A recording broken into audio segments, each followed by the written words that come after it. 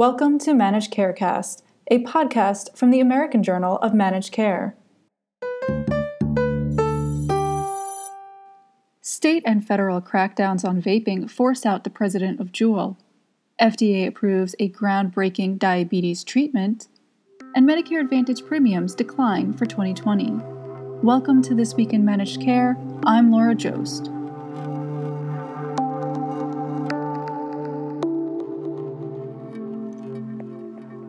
Amid reports of illnesses and deaths tied to vaping, the Trump administration has proposed banning vape flavors it says are aimed at children.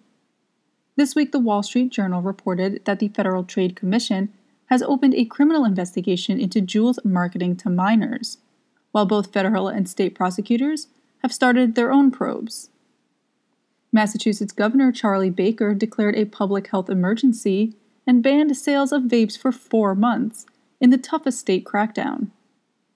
In Washington, CDC's Dr. Anne Schuchat told the House Oversight Committee that the new generation of vapes is more addictive, leading to the rise of illnesses. She said, "We are seeing more and more cases each day. We don't know enough about the aerosol that vaping produces in terms of the short and longer-term health impacts." Walmart announced it would stop selling electronic cigarettes, and by Wednesday, Juul's CEO Kevin Burns had stepped down as the company said it would halt advertising and not fight the proposed flavor ban. Last week, a study in the journal Scientific Reports found that different flavors in e-cigarettes without nicotine had varied asthma outcomes in mice depending on the flavor. Novo Nordisk received approval last week for the first GLP-1 receptor agonist in a pill form. Oral semaglutide, which will be sold as Rybelsus, will be taken once a day to treat type 2 diabetes. The other formulation is injected once a week.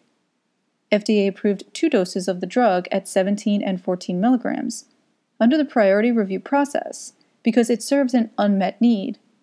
Some patients who would benefit from a GLP-1 therapy have been unwilling to use an injectable drug. Said Novo Nordisk's Dr. Todd Hobbs, "People living with type 2 diabetes deserve more innovation, research, and support to help them achieve their individual glycated hemoglobin goals."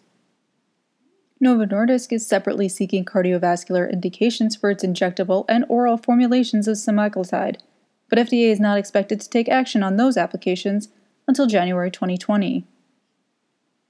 Medicare Advantage premiums will drop 14% next year, with the average monthly premium reaching its lowest level in 13 years, CMS said this week. Officials said the average monthly plan will cost $23. CMS officials have adjusted requirements on Medicare Advantage plans, allowing for more options, and say this has led to more plan choices. The average number of plans per county will be 39 in 2020, up from 33 in 2019.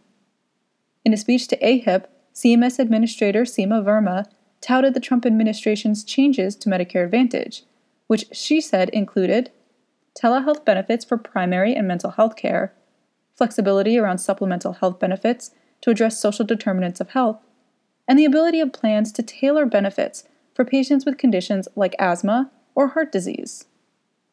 Verma said she expects a 10% increase in Medicare Advantage enrollment to 24 million, as well as premium savings in Medicare Part D. Maternity care is one of the specialties that will be hard hit by the growing physician shortage in the United States, according to a leading professional society.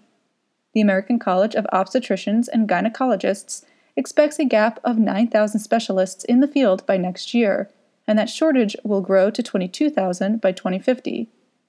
Research from Doximity highlights which metropolitan areas will be especially hard hit.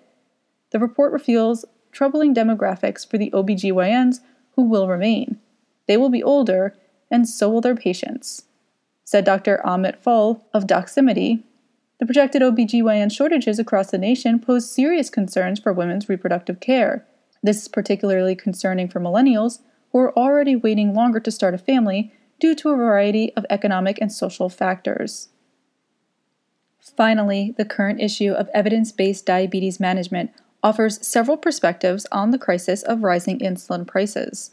We hear from a leading advocate, Dr. Aaron Kowalski of JDRF, about pricing reform efforts.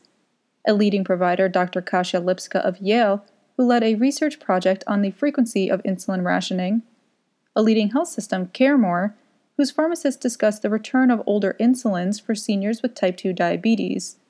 And we hear from a group of young adults with type 1 diabetes, who told AJMC's Jamie Rosenberg what they gave up in the quest for insurance coverage, just to stay alive. In addition, reports from AJMC's The Center for Biosimilars offers perspectives on how follow-on products could provide new options for patients. From all of us at the American Journal of Managed Care, I'm Laura Jost. Thanks for joining us. To learn more about any of the stories in this podcast, visit ajmc.com or see the show notes. To get in touch with us, email info@ajmc.com or follow us on Twitter @AJMC_journal. And if you like the podcast, don't forget to subscribe and rate us.